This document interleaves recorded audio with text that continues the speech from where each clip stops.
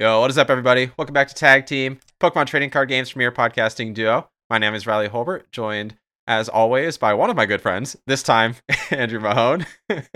Andrew, welcome Yes, back from Brazil. How are you doing? I'm doing fantastic, Riley. Thank you for asking. I had the most wonderful trip in Brazil. The people were amazing, and I got to meet so many awesome folks. I mean, I couldn't believe how many people there actually knew what Tricky Gym was and watched Tricky Gym and like I told liked you, it. man. I told you before you went. You got shooters down there. I had no idea, dude. I It's had no serious. idea.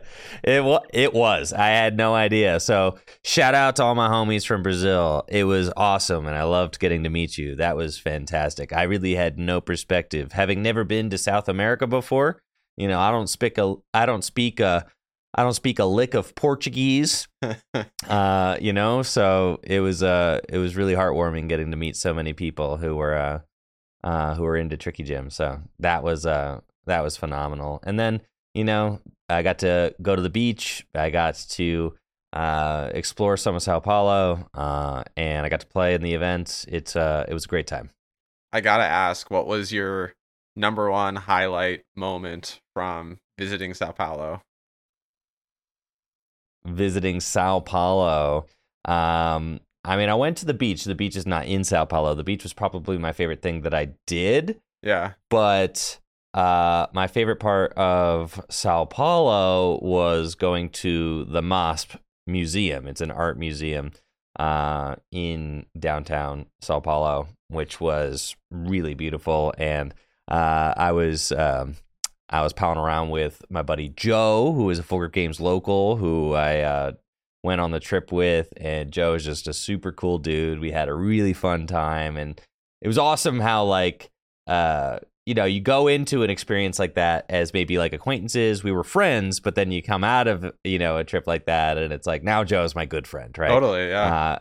We have these deeper experiences now. And at the art museum, I got to go full on art nerd, on him and just like, be a geek. And I was chatting. I'm like, all right, this is what this piece. I was like, Joe, what do you think this piece stands for, Ray? Or what do you think? What kind of symbolism is going on? And I was like going full art history on him. It was sick. Yeah.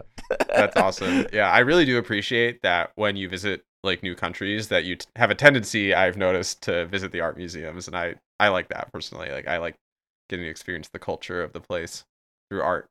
Love it. Yeah. I mean, art's like the universal language, right? So I love that. Absolutely. And you get to learn a lot about culture and perspectives and things like that through art. And that's one of the things that it's best at doing. So definitely loved my experience at the MOSP. That's awesome, man. I'm so glad you got to have that experience. It's kind of spur of the moment to choose to go, and it seems like it was a very worthwhile trip. I'm kind of jealous, to be honest. I wish I had more than one vacation day to use for the entire rest of the year. Yes. That is a perk of being a streamer guy, is that I guess I kind of set my own schedule, so that's nice. They feel like, it's funny, they're tax write-offs, they're kind of like my business conferences, right? It's like, oh, well, I got a business conference in Brazil this week. Yeah, that's fine. It's just part of the gig. I get to, go and meet all these awesome people and experience these new places, and it's all part of the I guess it's part of the content machine. I'm making a vlog right now on my trip, and this one's going to be really special. I'm very excited about it. That's awesome. Yeah, I'm really looking forward to seeing that one as well when it comes out, and showing it off to my friends who have enjoyed your Japan vlog. Yeah, and it's crazy now because the Japan vlog was a very, it had its own kind of tempo and vibe and personality. It was very beautiful and kind of like just a sentimental trip. But the Brazil trip is decidedly different. I mean, we went to the beach, and it is like very kind of like, poppy and loud and fast paced, and that is going to be. It's going to be a lot of fun to edit up and to see just the contrast between the different places, and I think it's going to be really cool. Yay, that's so exciting. And that's all to say, like, this is all centered around, your business conference of the Latin America International Championship. one of the biggest tournaments of the year, one of the most prestigious Yep. tournaments of the year. And I'm so excited to sort of dig into it and talk about it. JW and I last week, we recorded like a mid-tournament overview. We talked about what was going on through day one. We gave our predictions for day two. I think it'll be fun to both revisit those and then also just talk about, what actually happened on the ground. Andrew, of course, you played while you were there. Do you want to briefly walk through your personal experiences at the Latin America International Championship? Yes, I would love to. So I did some testing. I did quite a bit of testing leading up to the trip. And I did a lot of testing with Joe, who I said, again, is Full Grip Games local here in Akron. His girlfriend works here at the shop, Bella, and, they're good friends. So I did some testing with Joe, who's been playing for about 2 years, so a little bit newer, but pretty good at the game. I mean, he's really coming along. He's kind of in that stage where he's really excited. He's really hyped and trying to get like his first really good finish. He's day 2'd like one regional before. The potential's there. He's just, he's constantly putting in the work to try and get to that next level. So he was really liking Charizard, and we were looking at the Heavenly Kings winning Charizard list, with the Toad Scroll tech, trying to judge, how popular or powerful Baxcalibur would be. Ultimately, Joe decided that we didn't need to play the Toad Scroll and decided instead to play a Panic Mask to help tech for Gardevoir, which he decided would be more popular. I was rooming with Joe and trainer Chip Ritchie, and I had reached out to Chip because Joe didn't get into the initial flight or in the initial registration for LAIC.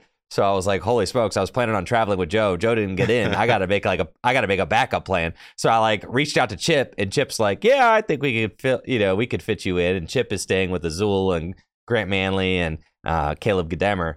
And so then Joe did get in, and I was like, well, do you have room for one more? And they were like, yeah, okay, well, we'll just get another room. So we had this big group of me, Joe, Chip, Grant Manley, Azul, and Caleb. And so we're all testing leading up to the event.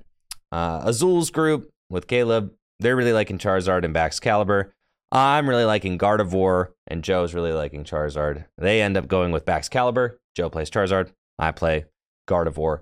And I had a pretty okay experience. I'd say I felt pretty strong out the gates. I played against a Charizard round 1, and I had done a ton of testing against Charizard because that's what Joe was playing, and me and Joe were just running games. So I beat Charizard round 1. I played a Guardy Mirror round 2, which I was able to win. I think both of those sets were 1-0, 35-minute game ones. Classic. And then I'm and this is just what I'm probably going to be doing a lot of. I just, if my opponent doesn't scoop, that's just how it's going to go. If you're going to lose a 35-minute game 1, you're going to, what are you expecting to do?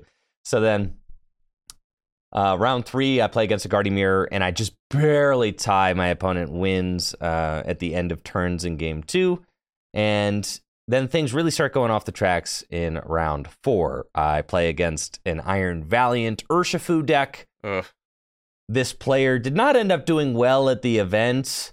And, I don't even think that it was a good call for the event. I was pretty upset, because I was like, how are you 2-0-1 with this Iron Valiant Urshifu deck? You're just trying to donk people. There's a ton of Guardy here. If I just set up at all, I just stomp you. So, anyways, I start my 160 hit point Ralts and a 60 hit point Celebration Mew. I get donked. So then I'm like, okay. And I didn't find any Battle VIP pass, of course. So then I roll up again, and I'm like, okay, round 2 or game 2, I'm going to just find a Battle VIP pass. This is all going to be fine. All I have to do is establish something, and I'm good. And sure enough, I started 2 Pokemon. My opponent Yoga Looped and knocked the other out. And it was just a back-to-back donk. And after that, I was like, I was feeling pretty bad about everything after that. I was frustrated to go from 2-0-1 to 2-1-1, and I'm like, okay, well now with Guardy too, you're like, okay, well no more losing. I need to just I just need to win all these next games. Beat a Baxcalibur, and then unfortunately lost to a Guardy Mirror. I was really missing the 3rd rare candy. my opponent got set up and attacked first in both of our games, and that really allowed them to be able to take command of the game and limit the amount of curlies in play since they were attacking first. And that momentum, in a lot of ways, can just carry you through, because if you're playing from behind, you're just hoping your opponent whiffs something eventually, and if they don't, then they'll just win. So my opponent was able to attack first in both games, and that was no good. Then I beat a Lost Zone Giratina. I lost to a Lost Zone Radiant Charizard deck that played Pokemon Go Articuno, and that was really terrible for me because I cut the Jirachi from the list the night before the event. So Sableye was able to spread damage onto my bench. They played the Devolver TM as well. And my game plan was then to use Cresselia to Moonglow reverse damage off my board and take knockouts. But with Cramorant just able to knock out Cresselia, it was horrible. And the fact that I couldn't get a quick attack going ever, I just wasn't drawing very hot. But also the third rare candy might have helped me to get faster attacks, which would have helped in those situations against more aggressive decks like Lost Zone. So at that point, I'm feeling pretty dejected. I'm 4-3-1, and I need to win my last round to make top 256 in order to get 80 championship points, which would be still a fine turnout. And sure enough, my final round, I get a no-show. Let's go. Which is exactly what I needed, because I was sick of playing this deck. I'm never, ever, ever, ever putting a rare candy in any tournament deck ever again. I'm holding you to that. Thank you. And please do. Just look at the finals, man. Yeah. Miraidon versus Entei Valiant. Rare candy is a trap. You won't catch me playing it again. No shot, bro. I felt like I was at the whim of finding those things, and giving your opponent a 3-turn head start in games is just unacceptable. Absolutely unacceptable. Yeah. And let's maybe transition then to talking about the broader landscape of the tournament. So Gardevoir was the most popular deck in day 1 and day 2. It was overwhelmingly so the most popular deck. A lot of people seem to have reached that same conclusion, that Gardevoir is really strong. I do want to call out, there were 3 Gardevoirs in top 8. So not only was it most popular, it did carry that momentum through. And the 3 lists up there did look pretty similar to the list that you were playing in the end. So even down to the 2 rare candies. So, I know you had your bad beats, but that's just sometimes the way the tournament goes. It does seem frankly, the donk that one round, if that's a win, I'm in day 2. I'm in day 2, right? So it's it's just small little things can happen like that can make or break the tournaments. And I didn't feel the call was fine, I think, right? Yeah, totally. And so Gardevoir, obviously a really strong play for the event. JW and I both predicted that 3 Gardevoir would make top 8, and we were both right. No way. 3 Gardevoir did make top 8. Looking outside of the finalists with Miraidon and Entei Valiant, we also had a Giratina Lost Zone box, a Lost Box Charizard, which was my personal favorite deck heading into the event, and a Snorlax Stall. One of them made it through. So compared to JW and I's prediction, we were really into Chen Pao. We thought Chen Pao would make a bigger showing in that top 8 than it ended up doing. Both of us predicted 2, and both of us were very wrong because there were 0. So only 1 in top 32. Yeah, and 1 in top 16 as well, to be fair. Well, the same one. It was there was just that one. Ian Robb made top 16, but then I'm saying in top 32 because there were none between 16 and 32. And Ian Robb also tweeted that he would never play that deck again. Yeah, and so to be honest, I've never been a fan of Chen Pao. I don't think Iron Hands really fixed the problems that Chen Pao had. I've said as much on the cast many times. Iron Hands makes it being a pile. It makes the whole Radiant Greninja situation. It's a simpler version of doing that, but it doesn't change the landscape of the game in a way. You know what I'm saying? You still have all the same problems that you have pre Iron Hands, and Iron Hands just makes that route easier. It's not like you didn't have that route before, even with taking multiple prizes in a turn. So to be honest, not surprised to see Chen Pao fall off, but I I did look at it with maybe a more hopeful lens heading into the tournament. I agree. I thought that I was ready to concede that Chen Pao might just be the best Iron Hands deck. And that is the conclusion that Azul and Caleb and Grant Manley and Chip came to in their testing. And it was cool getting to kind of watch them go through it. And they ended up settling on Chen Pao Baxcalibur. You've got a group of some of the best players in the world bringing this deck to the event. Azul doesn't make day 2, ends up dropping with a few losses. And then Caleb, Grant, and Jishen, actually, Jishen was staying with them as well. They all made top 64 with Chen Pao Baxcalibur. But those are like, I mean, we're talking about the best finishing Baxcalibur decks. And you guys predicted 2 in top 8. I certainly thought there'd be 2 in top 8. And then we've got 1 in top 16, 0 in top 32, and then 3 of the best players in the world, top 64. Granted, top 64, top 64 gets $2,000 now, man. $2,000 for top 64 at IC. Man. Yeah, I got to go to more ICs. Yeah.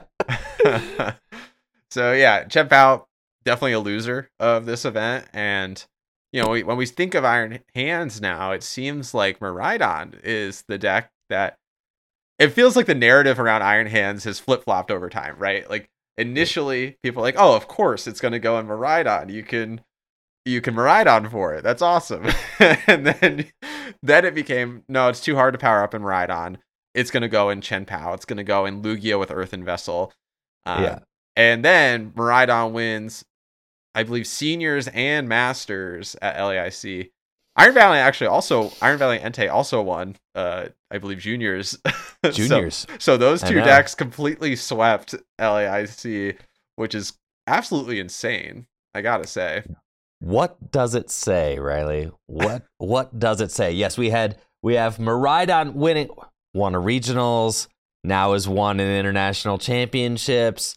Entei, a deck that a lot of people kind of wrote off as being maybe just like a speedy beat stick that is, it carries some bad matchups.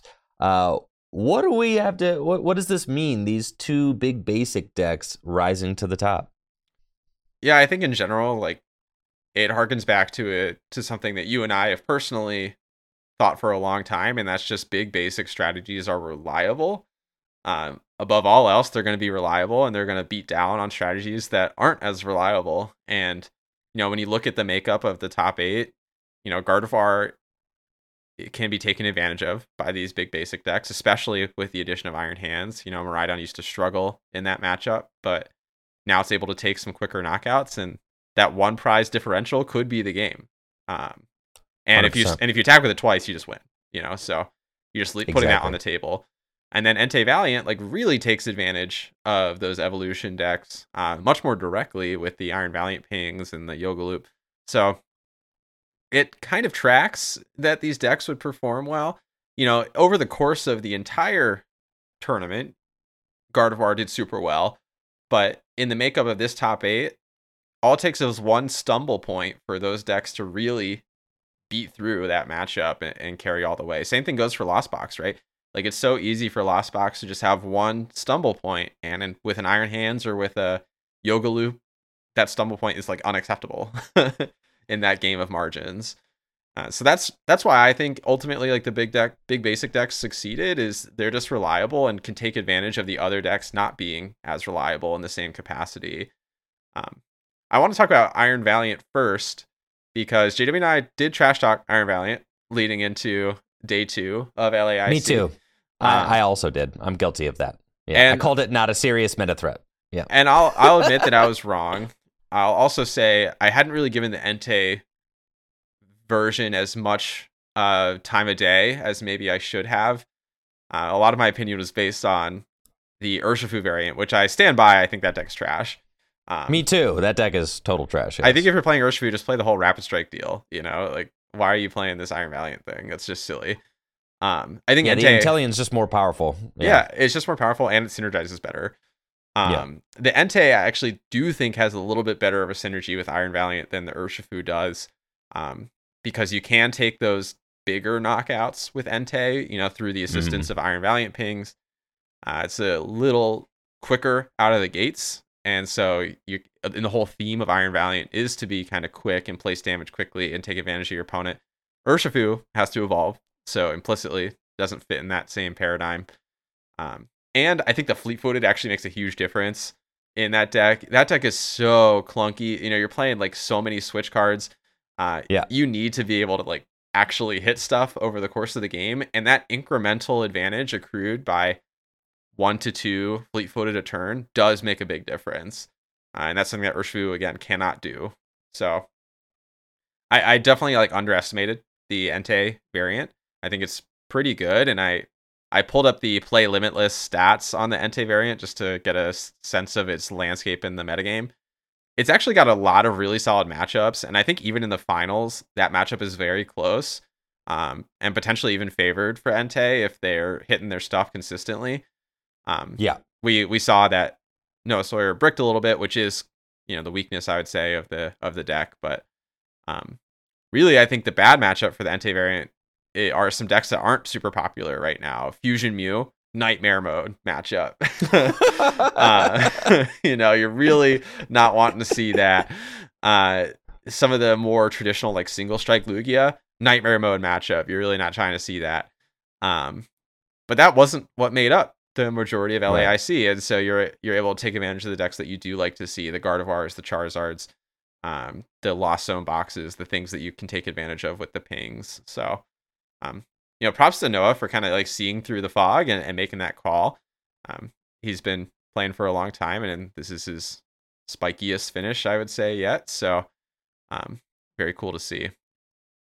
Yes, and I played against Noah at Worlds, actually, in day 1, I believe, and he was playing the Rapid Strike Inteleon VMAX, Urshifu VMAX deck. So to see that kind of like the love of the spread strategy kind of carry through to a very successful finish was definitely neat, and I'm sure that there was some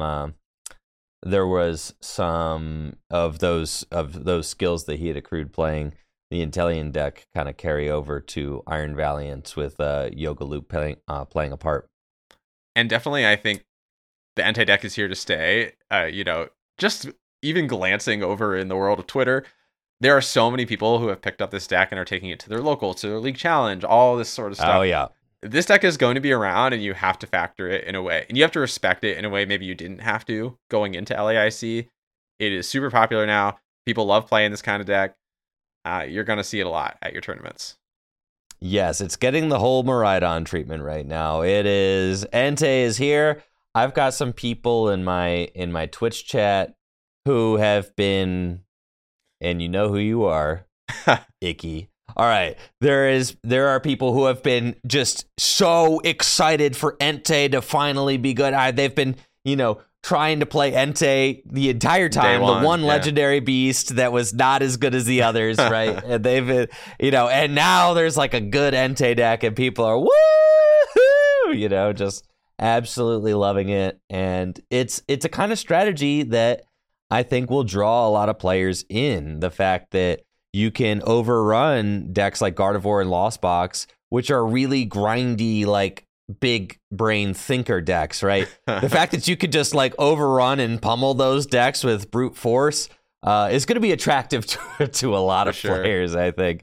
Because Guardy and Lost Box are the kind of decks that I think many players consider to be the most annoying decks to play against, right? Yeah. For one reason or another, they have a lot of game actions. They take a long time for your opponent to complete their turns. And to be able to just like kind of spank those decks and run them off the board, I think is probably extremely satisfying and something that a lot of players are going to be excited to do. Yeah, and also just like the deck is fun, right? You get to switch around and place damage, like a lot of cool, interesting actions every turn. So I can see why people like it. And I think it is, worth specifically calling out. It is really cool and interesting to me that we've had the 3 legendary beasts. They're all effectively the same card with some minor variations in HP and retreat cost. They all have different mechanisms to power them up and play them, but all three of them have seen very significant meta success over the course of their lifetime without feeling like oppressive cards on their own. And I think that's just really sick, to be honest. I think that's really cool. And I kind of like that they're all mirror images of each other. It makes it fun to see the different ways they can be successful. Yeah. Yes, it is cool. I mean, Entei coming in here at the end and making its presence felt. Same with Magma Basin. I mean, Magma Basin's just a card that it's a good card. Yeah, how could totally. it not be good? A stadium that accelerates energy is nuts. I know.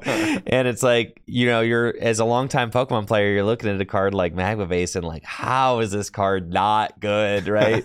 It's just so insane. Like, imagine if Miraidon had access to that stadium. Like, oh, yeah. Oh my gosh, right? Like, yeah, we'd be playing 4 of that thing in our Miraidon decks, easy peasy. Easily, yeah. You wouldn't need to play Flappy at all. Yeah, we don't need to evolve anything.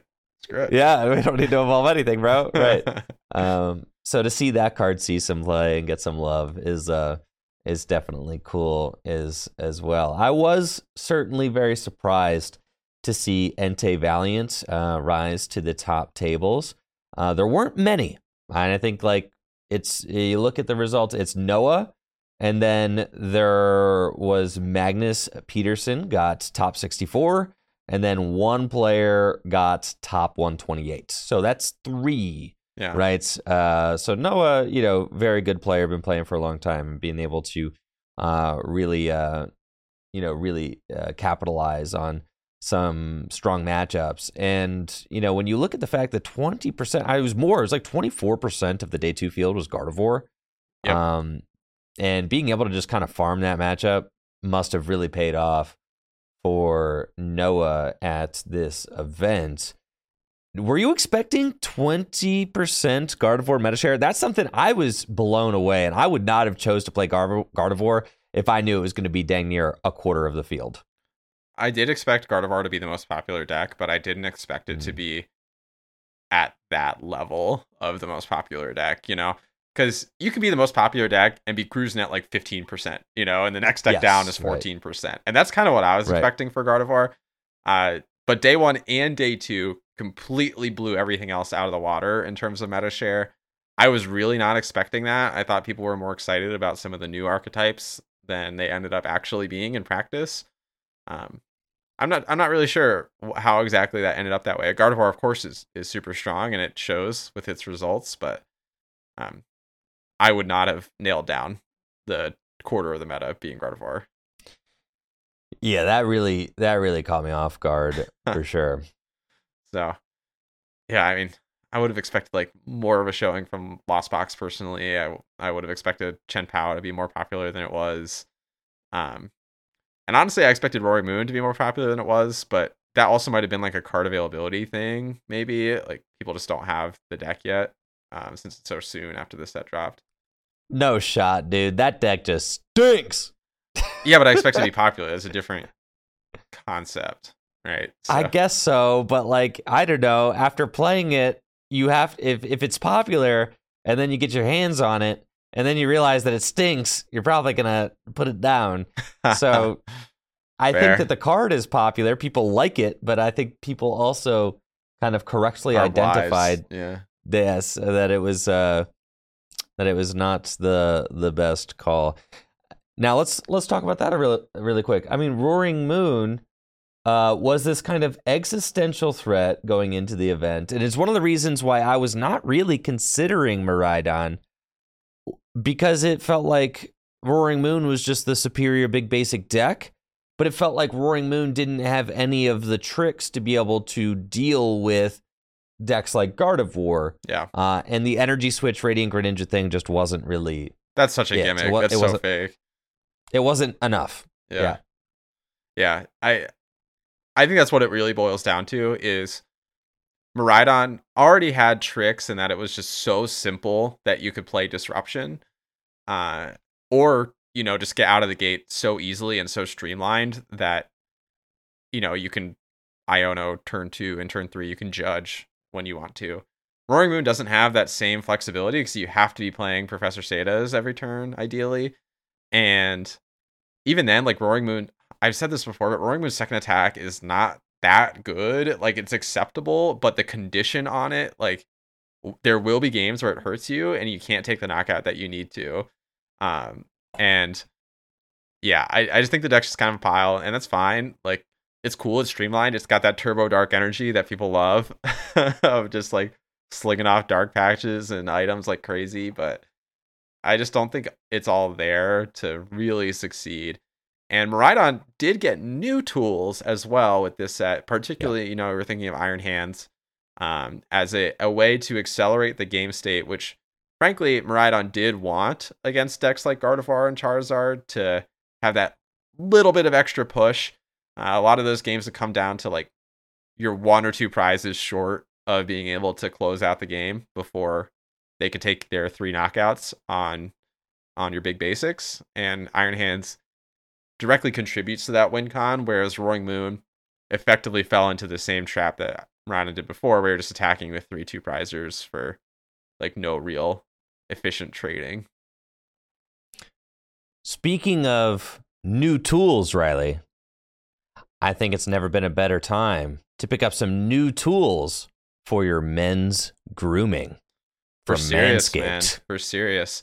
For those of you who are unaware, the Lawnmower 5.0 is on the horizon, and Andrew and I both are huge fans of Manscaped's products. I'm actually wearing my Manscaped boxers right now on Thanksgiving Day, and I am so thankful for them, let me say. So if you are interested in taking care of yourself, which I think is a primo thing to be doing as you head into your Pokemon tournaments, make sure you're feeling good, taken care of, got your shampoo, conditioner, your deodorant, your beard trimmed, then head over to manscaped.com. And if you use code TAGTEAM at checkout, that's TAGTEAM, we get not only 20% off, but free shipping. I mean, come on. We're not paying for shipping in 2023. Head on over to manscaped.com. Use our code. This not only supports the cast, but it also just supports yourself. If you got loved ones as well with the holidays coming up, these make great gifts. These are like exactly the kinds of things. When I think of like good Christmas gifts, it's like something that someone would want, but wouldn't necessarily take the step to buy themselves. Manscaped products are like exactly in that category for me, where people might not take that step, but they'll really appreciate it if you do it for them. So head over, use the code, support the cast. And thank you so much to Manscaped for their ongoing support of Tag Team. Indeed. All right. So we've referenced Miraidon a lot. Let's maybe close out sort of the retrospective look at LAIC by talking about Miraidon, and then we can project ahead as we wrap up for today. So Miraidon did win LAIC. We just keep coming back, man. I know. The Dawn has shown its dominance yet again, winning LAIC. Very narrow finish in the end. That finals was looking tough, but pulled it out. And it's kind of like exactly what you would expect. It's a very straightforward Miraidon list that ended up winning. I think the main differentiator is there's these 2 Path to the Peak. Historically, we've seen 3 or 4 in Path Miraidon builds. But in exchange, they're playing the double turbo energy as well to try and power up the Iron Hands, which is the other new addition into the deck. So I don't hate those changes, to be honest. I think the 2 Path is serviceable for disrupting towards the end of the game, and you don't need to spam the disruption as much against decks like Gardevoir and Charizard when you're taking 2 prizes with Iron Hands, which is ultimately like what you should be trying to do, is attack with Iron Hands as quickly as possible in the early game and then closing out with your other attackers. So Andrew, I'm curious for your thoughts on Miraidon coming out of LAIC. Like, what do you think of the list that ended up winning? What do you think this means for Miraidon? Do you think it's here to stay as a big basic archetype? Yeah, Miraidon is just that deck. It really is. I was incredibly impressed with Juho's run. So major congratulations to Juho on a fantastic tournament run. Looking at his run, He played against 3 Iron Valiant decks, lost to 1 in round 10, tied Noah Sawyer in round 15, and then won the finals. That might have been an ID into top 8, yeah, against Noah Sawyer. So did lose 1, and then you said narrowly won 1. So, that's tight. Obviously, 2 big basic decks just duking it out. But looking at Juho's run, undefeated against Gardevoir. That is what stands out to me. That's a statement. Undefeated against Gardevoir. Yes, and not variants. I mean, it's not like, Juho played against 1 Gardevoir. We're saying 1, 2, 3, 4, 5, and beat back-to-back Gardevoirs in top 8 and top 4. And maybe more. There's a couple unreported decks in his history as well. Yes. So that is extremely impressive. And what kind of makes me irk about the list is the 2-path. That I'm like, like, how are you going to beat the decks like Gardevoir? But obviously that was not an issue. And I think that some of that has to do with like the new kind of hotness with the Gardevoir decks was that people were leaning into them being 1 step slower, some of them not even playing Battle VIP Pass, right? Yeah. And just saying like, I'm just going to Mirage Step. And by kind of just conceding that I'm going to Mirage Step, or I'm only going to get out maybe a couple of Ralts on turn 1, you are really setting the stage for like a speedy Iron Hands to absolutely dominate you, right? And paths do not matter. Yeah, and I think what's noteworthy about Miraidon as compared to Chien-Pao in that situation is the turn-by-turn layout. Especially if Miraidon goes first, they're almost certainly attacking with Iron Hands on their second turn if they go first. And if they're going second, they can still attack with it on their first turn. And so what that means is that they can use Iron Hands basically twice. They can hit into a Ralts or a Cresselia or whatever, and then they can also hit into the Mirage Step. And you just kind of win if that happens. Game's over. Right? Game's win. over. Because you just, even if you trade evenly the rest of the game, like they are taking 2 prize knockouts, you're taking 1 prize knockouts, you win before they win. And so the pace of the Gardevoir decks can't really handle Iron Hands coming out of the gates as quickly as Miraidon can do it. Whereas with Chien-Pao, they have to take the off turn, right? They have to evolve. And realistically, if they go first, they might not even attack with Iron Hands on their second turn because they need to hit so many pieces. So what you're looking at is Chien-Pao isn't putting on that pressure as quickly, which gives you the time that you need to Mirage Step, to evolve, to do whatever.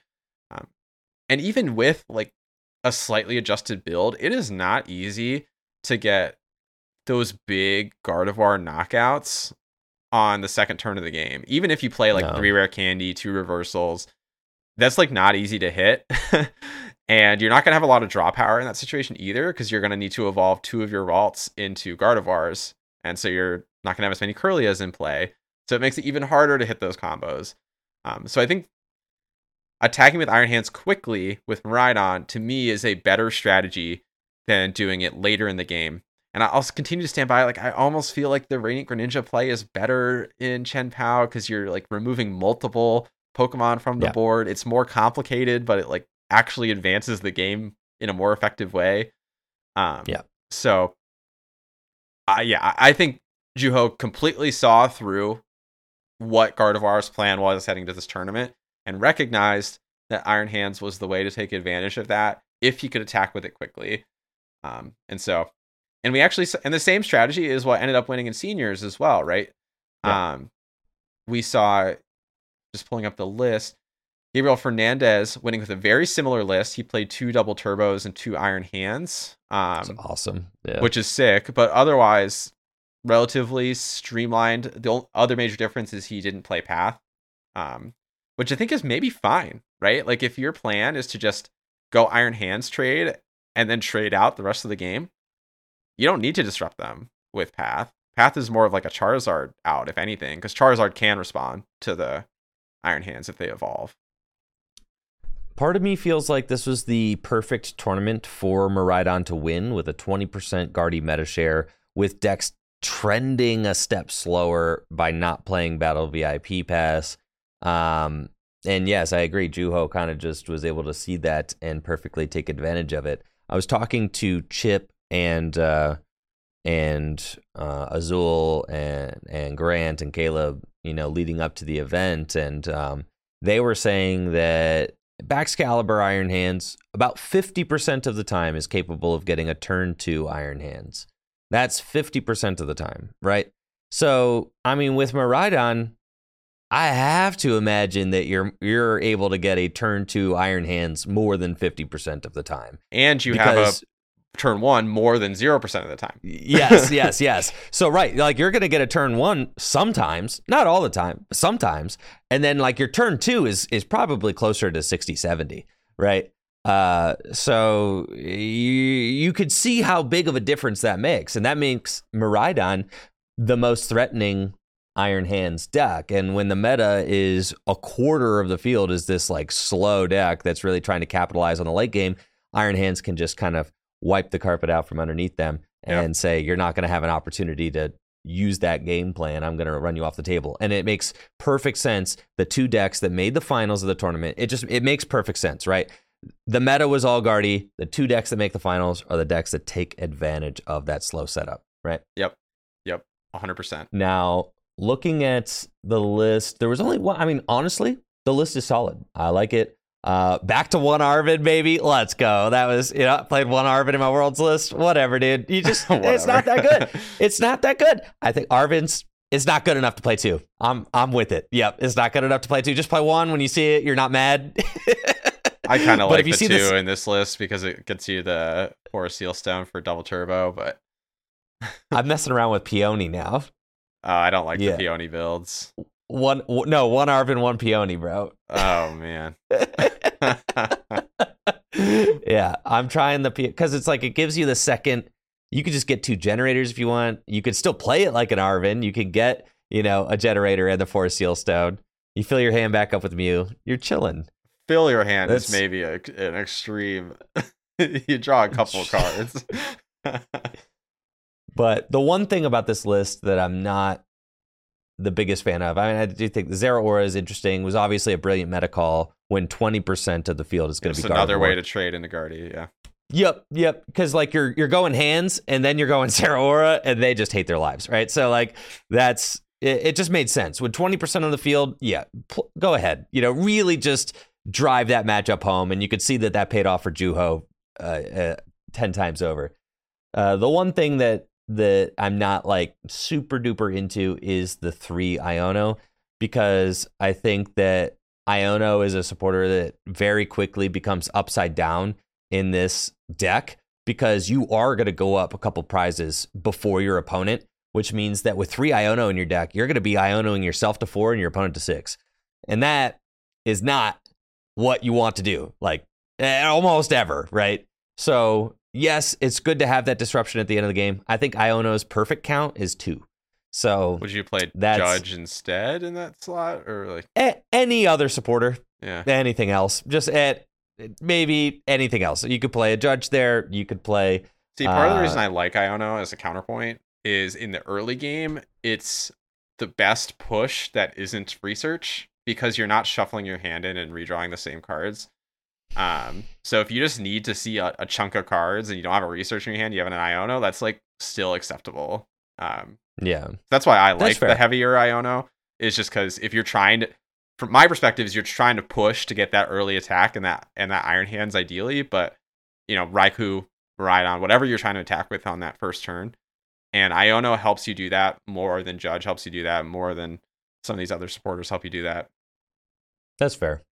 And then towards the end of the game, it's almost like, who cares? I played through most of my deck anyway, or like I played through it to an acceptable extent. I got Mew in play. Like, who cares? I know, but giving your opponent 6 cards feels so bad. Yeah, whatever, man. Like, they're garbage anyway. Like, they had a hand anyway. Like, who cares? You don't know if their hand was good or not. Like, That's true. I do like this list though. I like it. I've been playing with a very similar list on stream, and I think it's very solid. I think Miraidon, these big basic decks are here to stay. They showed that it doesn't matter how sweaty you want to get, how intricate you want your gameplay to be, you can still just get beat by a big basic deck, and you have to respect them. Roaring Moon, totally fraudulent. Its top finish was top 128. It was a 90th place. Was that the is a best fraudulent finish? Yeah, that is fraudulent. Yes, Roaring Moon. That is an unserious deck. We're talking like Rayquaza VMAX levels of fraudulent. Okay, like that's how fraudulent this is. Like Rayquaza VMAX. We're talking Reshiram and Chart. We're talking Reshiram and Zekrom tag team GX levels of fraudulent. Okay, man. Yeah, it's like that, dude. It's like 90th place. Man, it's like that. I guess it kind of is. Yeah, it's just those are harsh words to throw around, so you can't do that lightly. Yeah, but Zekrom, listen, that's tough.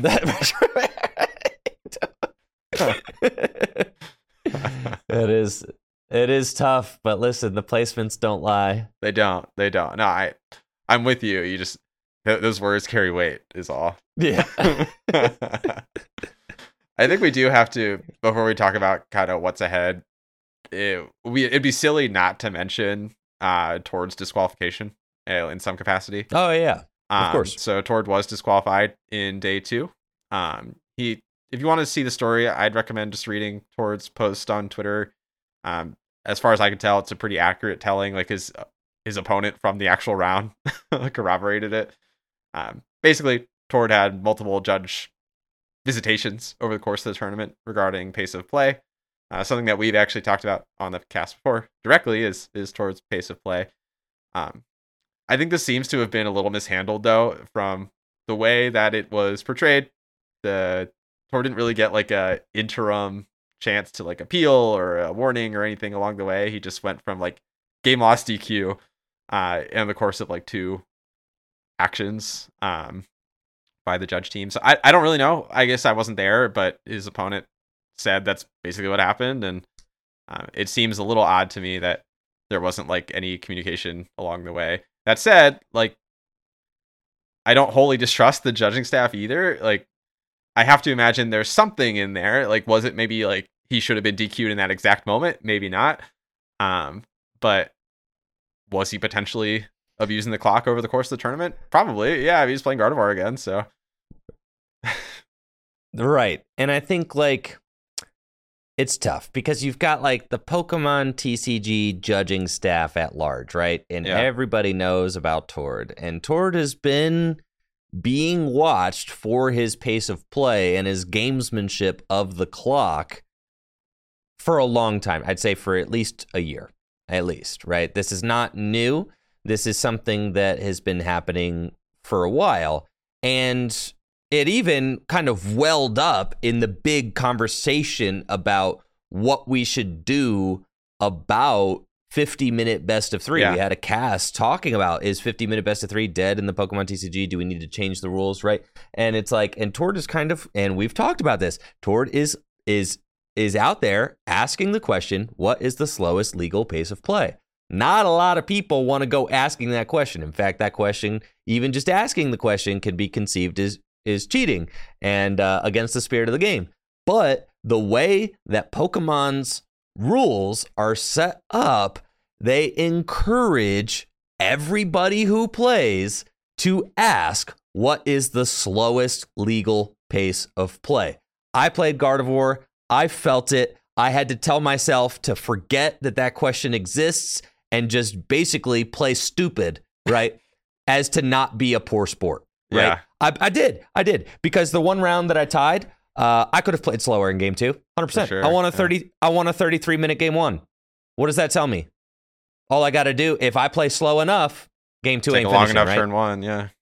Yep, but I didn't. I couldn't do that because that is cheating, right? It's like, but I know that. So it's like, so if I really wanted to find the line, I could have. But I'm like, I know that those are slippery slopes and you can't really do that. So it's like, I'm just going to have, and you know what? I took a tie that round. And that tie that round led me to play against the guy that donked me, right? Yeah. And maybe that was my unraveling for the whole event. Totally, was that I didn't I didn't slam the brakes and slow play hard enough, right? You know, and it's like, and I didn't, right? I allowed my opponent the chance to play out the game and win, and sure enough, we tied. And then I got donked, and that, you know, and then everything, you know, I ended up top 256. It's not, you know, it's tough. So when your rules ask you to ask, what's the slowest legal pace of play?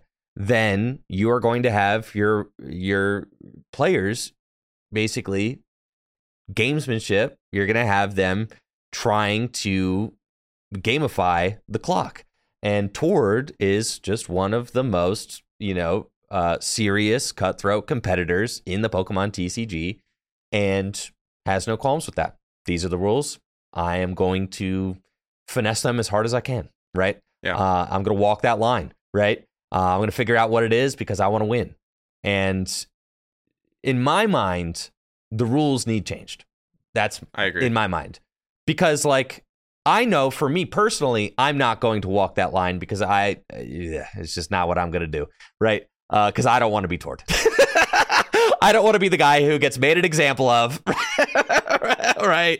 That is not for me, bro. This game is my career. I cannot afford to be made an example of. Absolutely not. This is not what I'm doing.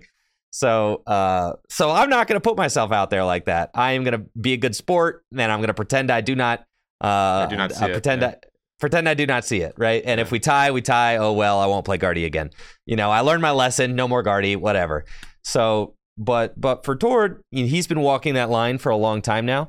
It does kind of sound like, you know, like I said, you got all of these judges, worldwide judges, right? And I think that there are some judges who have a very firm opinion that Tord is crossing lines and has been cheating and deserves to be disqualified, right? And then you've got some judges who maybe don't see it that way. And then, you know, you kind of have this perfect storm of like, it almost seemed like it was a hit. Like, it's like, oh, we're getting him this time. Just, you got enough people together who don't agree with the way he plays. You got enough people together who are judges who don't agree with the way he plays, and it's happening. Right? Yeah, that's kind of my perspective as well. And I'll underlie all this. Please bear in mind around this conversation, a DQ is never not run by the head judge, right? Like, and that also means that there's no appeal to be had, right? Because the head judge has already made their call on the matter. Right. So the head judge did agree that a DQ was the penalty to take. Regardless, you can make, you know, opinions about the head judge, but that was what happened here.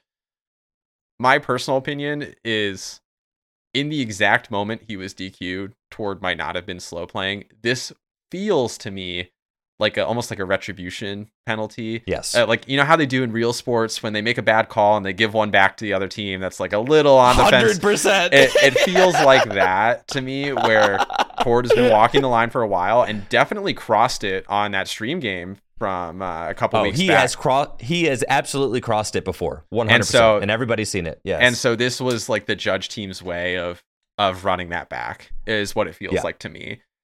Maybe I'm reading into that wrong, but that's like clearly what it seems to me. Because it doesn't feel like he was necessarily like extraordinarily red-handed guilty at this event or in this situation, but he has been. Yes, correct. So it's just like, so he has been like blatantly red-handed, just like kind of manipulating the clock brazenly, right? And it just seemed like you had enough judges who were fed up enough that they were just ready to, they were just like, nah, dude, we're gonna make an example out of you right here, right? Yeah, that's kind of my opinion on it. Is this is a retribution penalty of sorts for, you know, prior infractions that were uncalled. Yeah, and for that, it's almost like, dude, you play like that for long enough, you were gonna get smacked. This is why none of us wanted to do it. This is why I was like, I didn't even want to play Guardy, man, because it comes with that. And it is a problem with the rules, and the rules do need changed. And I agree with Tord, and I still think he's the best dang player in the game. Oh, and definitely. I still think that he's the best dang Gardevoir player in the game, and he's freaking brilliant. He's so good. But you gotta encourage players to play as smart as they can and not get punished for it, right? You need to make the rules in a way that they encourage the games in front of you to be finished. You need to make the rules in a way that they do not encourage players to ask what is the slowest pace of play, because they will ask themselves that question, and you do not want to be a judge trying to figure out what is the slowest legal pace of play. Nobody wants to figure that out. Right. Yeah, I'm with you. And in the spirit of assuming positive intent, like I do think Tord is the best player in the game right now. And I think hopefully this is a wake up call for him and that he'll just adjust his procedure going forward. I think he's a smart enough guy to recognize that situation and take action on it. So, I don't have any like ill wishes towards Tord. I do hope that he sort of cleans up that whole situation though. And like, I do agree. I agree. Like he just recognized a flaw in the system and has been taking advantage of it. And hopefully this also inspires Pokemon to, if they're at the point where they're actually disqualifying their most noteworthy, most storied player in the world, then like something needs to change probably. Right. So it was hopefully the same thing with Jason Klaczynski in 2015, except they changed the rules like instantly after he did it, right? You have your 3-time world champion who just won, a national championship by abusing the clock, right? You either you strip him of his titles and disqualify him, or you change the freaking rules, right? Yeah. just like don't do that. Like, all right, he found a flaw in your system, tighten it up. Yeah, totally. Just tighten it up. And we're at the same point now. Tord has been finding flaws in your system. Tighten it up. Yeah. It's sad that the flaws are in the same part of the system. It makes it feel like that's a really difficult problem to solve. So I don't envy being like the masterminds behind trying to solve that. Oh, it's so easy to solve. Best of one. Yep. Yeah, I mean, fair, but there's also going to be the community outrage that goes along with it. Of course, there's going to be outrage. It's not great, but it is the solution. Fair enough. Get over it. Yeah. It's just the solution. That, or you're going to keep getting people get disqualified, and you're going to have this gray area, and you're going to have people abusing the clock. Yeah, and we've had whole episodes about it. But anyways, make every deck faster. Two-turn games. Two-turn games. Yeah. Yu-Gi-Oh. Let's do it. Yeah. Uh-huh. Yeah, and I guess the one final statement I'll make, since you mentioned Yu-Gi-Oh, is people talk about how the time is not a problem in other games, but other games do not search their deck as much as Pokemon. Other games do not shuffle as much as Pokemon. Like, it's just not the same. So, it's not. Even a deck that can win in 4 turns like Mew VMAX, it doesn't matter. 4 turns. So much shuffling. Oh my god. Yeah. So let's wrap up then by looking at what's ahead. So Juho and Noah making the finals with Miraidon and Entei Valiant. Entei Valiant and Miraidon winning both other divisions at LAIC. Big Basics, the kind of the top dogs to beat at this point in the metagame. San Antonio is just a couple weeks away. Andrew, what are you thinking is the go forward in the Paradox Rift metagame? I feel like it's time for Mew to make its triumphant return. Absolutely. Yes. It's feeling real Mew-like right now. I'm thinking Mew's perfect time. It got 9th place at LAIC. Not too hot, but right there. Yeah. Right freaking there. And is just poised and ready to strike. I could see Mew really making a very big resurgence, especially with your big basic decks like Miraidon. Who does not give 2 squats about Iron Valiant or Iron Hands is Mew VMAX. Absolutely, yeah. I'm on the same page. With Roaring Moon being fraudulent, Roaring Moon is fraudulent. You only got to worry about Charizard. No problem. Here comes Mew, baby. Yeah, I'm with you. I think the meta will resurge on Mew for sure, or at least top placements will resurge on Mew. I also think it's just harder and harder to like really afford the space to tech for Mew. There's just so much going on in the metagame now and there's so many good decks. Like, are you really going to slot in that Spiritomb? Are you really going to slot that Drapion? Maybe, but you have to really be thoughtful about that choice in a way that you didn't have to be, 6 months ago when you're talking about Mew. So I think Mew is a really primed spot right now. we do have a European regional coming up this weekend, which is Mew's favorite time of year. So we'll probably see it happen right there. Yeah, I'll tell you the same thing I told Jesse in the group chat, and that's I think Mew is going to collect the Europe tax this weekend. Yes, I agree. If I were playing at either Brisbane or the European regional, I would have Mew sleeved up and ready to roll. Yeah, yep, this weekend. Yeah. Yes, 100%. Ain't nobody playing Spiritomb, bro. Ain't nobody playing no Drapions. Just roll in and collect your fat dub. Absolutely. Yeah, I think the other potential deck that could thrive is I think Charizard because it's strong into Mew, and I think Charizard can hold its own against Miraidon even with Iron Hands, because Charizard can pretty much instantly respond to the Iron Hands, whereas Gardevoir cannot.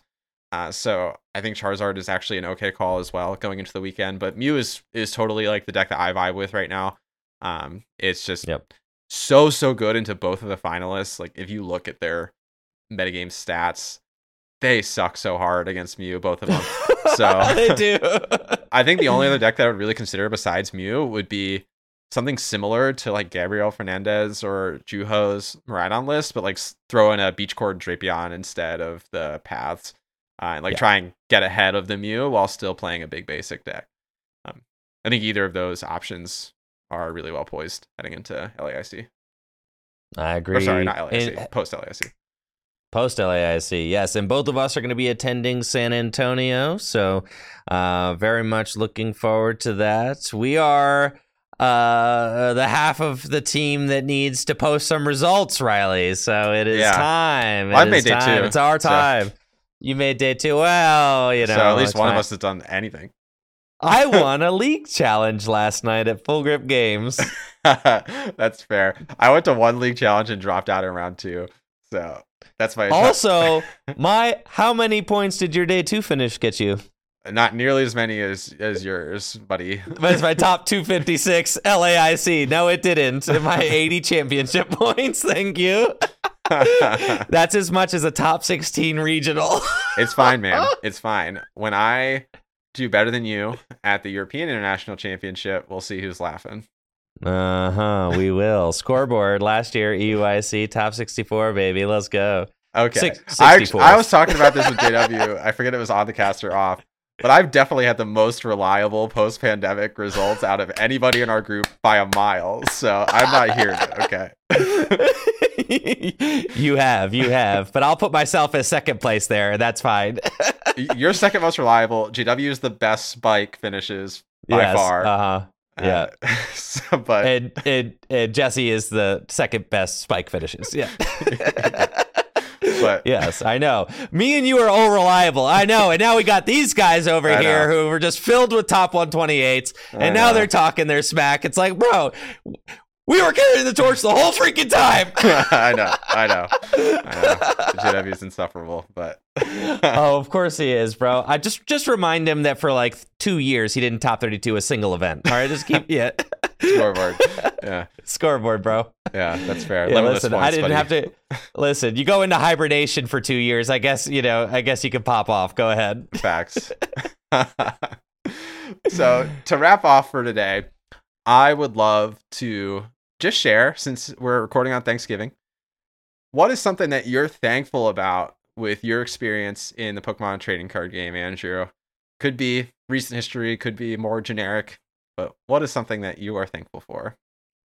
Oh, I am so thankful for the community of players, not just here at Full Grip Games, though I would like to give a special shout out to the Full Grip Games local community. I have had the most wonderful experiences playing in our local Gym Leader Challenge tournaments, making friends with the new post-pandemic locals that we've had here at Full Grip. It's been a wonderful community, but also the community of players that I met in Brazil at LAIC. Just a fantastic group of people. So warm and welcoming and encouraging. It has been a real blessing, and I'm very thankful for that. Absolutely. Yeah, when I think of Pokemon, what I always tell people about when they ask about Pokemon in sort of my day-to-day life is I am so thankful that Pokemon is a way for me to enjoy the world with a community of awesome people who I've built some of my strongest friendships of my entire life with. And get an excuse to travel to London or Sao Paulo or Japan with the people who matter most, and then also sling some cards. Like, can't beat it.